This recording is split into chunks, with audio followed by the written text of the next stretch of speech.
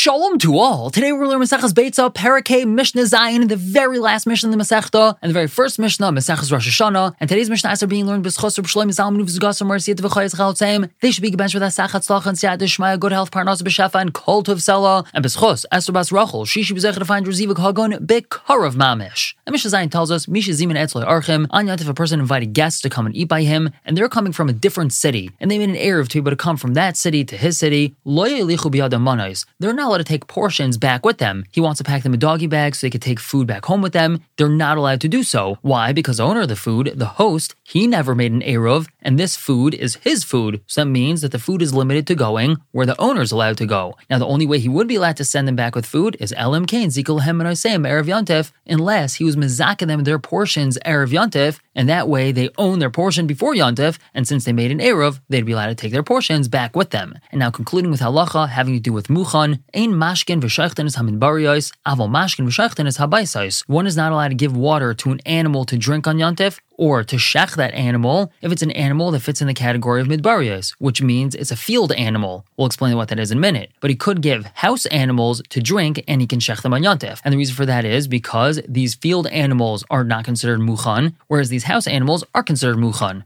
Now the Mishnah clarifies, Elu hein ba'isais, what is considered a house animal? Halon is be'ir. That means that it sleeps in the city. It might go out of the city to graze during the day, but at nighttime it comes back to within the tchum of the city, and therefore it's considered muchan, and that's why he's allowed to give it to drink, and he's allowed to shecht it on yontif. Midbariyos, what does that mean? It's a field animal. Halon is ba'afar. It sleeps out in the pasture. It goes out to graze, and it stays out of the city. It sleeps there, and it doesn't come back in every single day. It's not considered muchan because for all intents and purposes, it's not something which is found inside the city. With this, we finished the last parak of Maseches Beitzah. Mazel tov for finishing this Masechta together. Just like we were zeicha to finish this Masechta together, we should be zeicha to finish all of Shisha Sidrei Mishnah together. And moving right on to the brand new Masechta, Maseches Rosh Hashanah. Now, a major feature of this Masechta is Kiddush HaChodesh. And this is a foreign concept because nowadays Rosh Chodesh is quite simple. We have a predetermined calendar which already tells us when Rosh Chodesh is. However, in the times of the Mishnah, it wasn't so simple. The new moon needed to be spotted. Eidim would then come to Beis Din and testify that they saw the new moon, and after being grilled to ensure that they were telling the truth,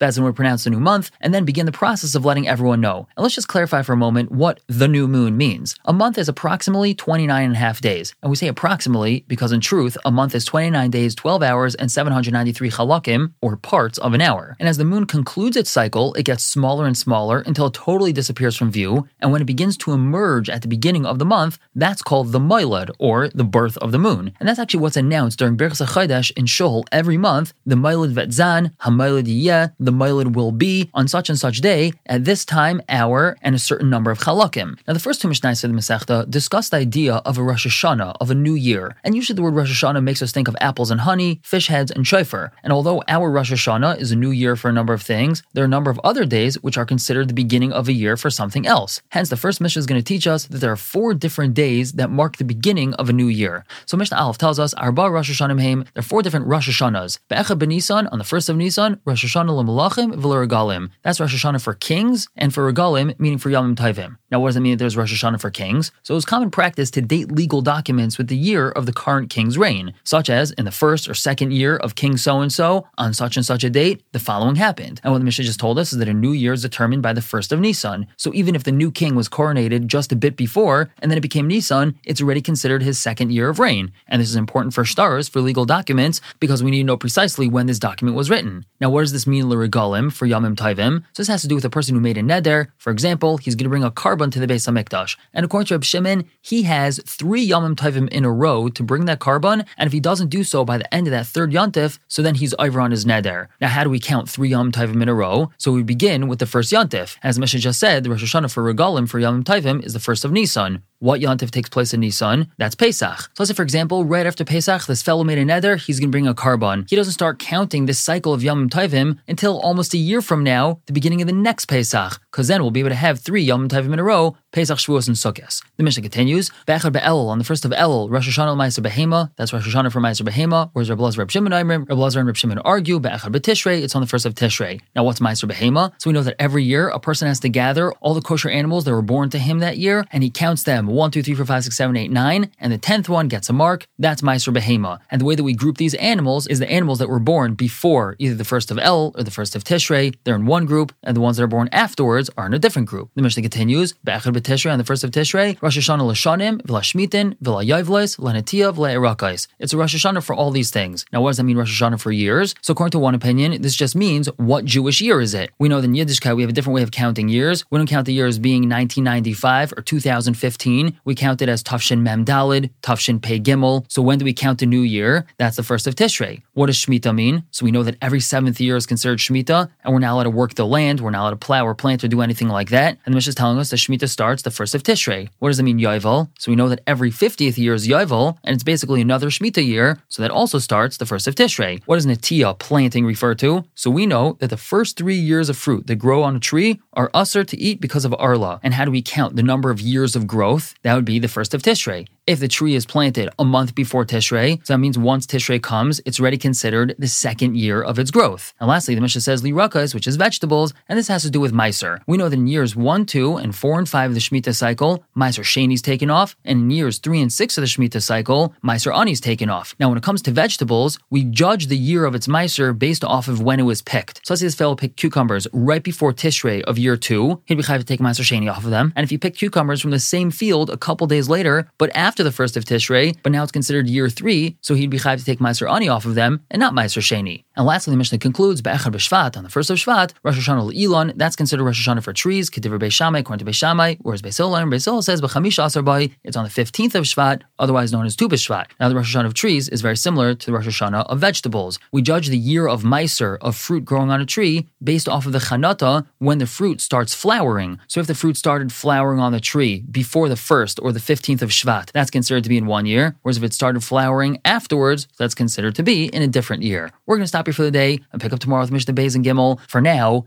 everyone should have a wonderful day.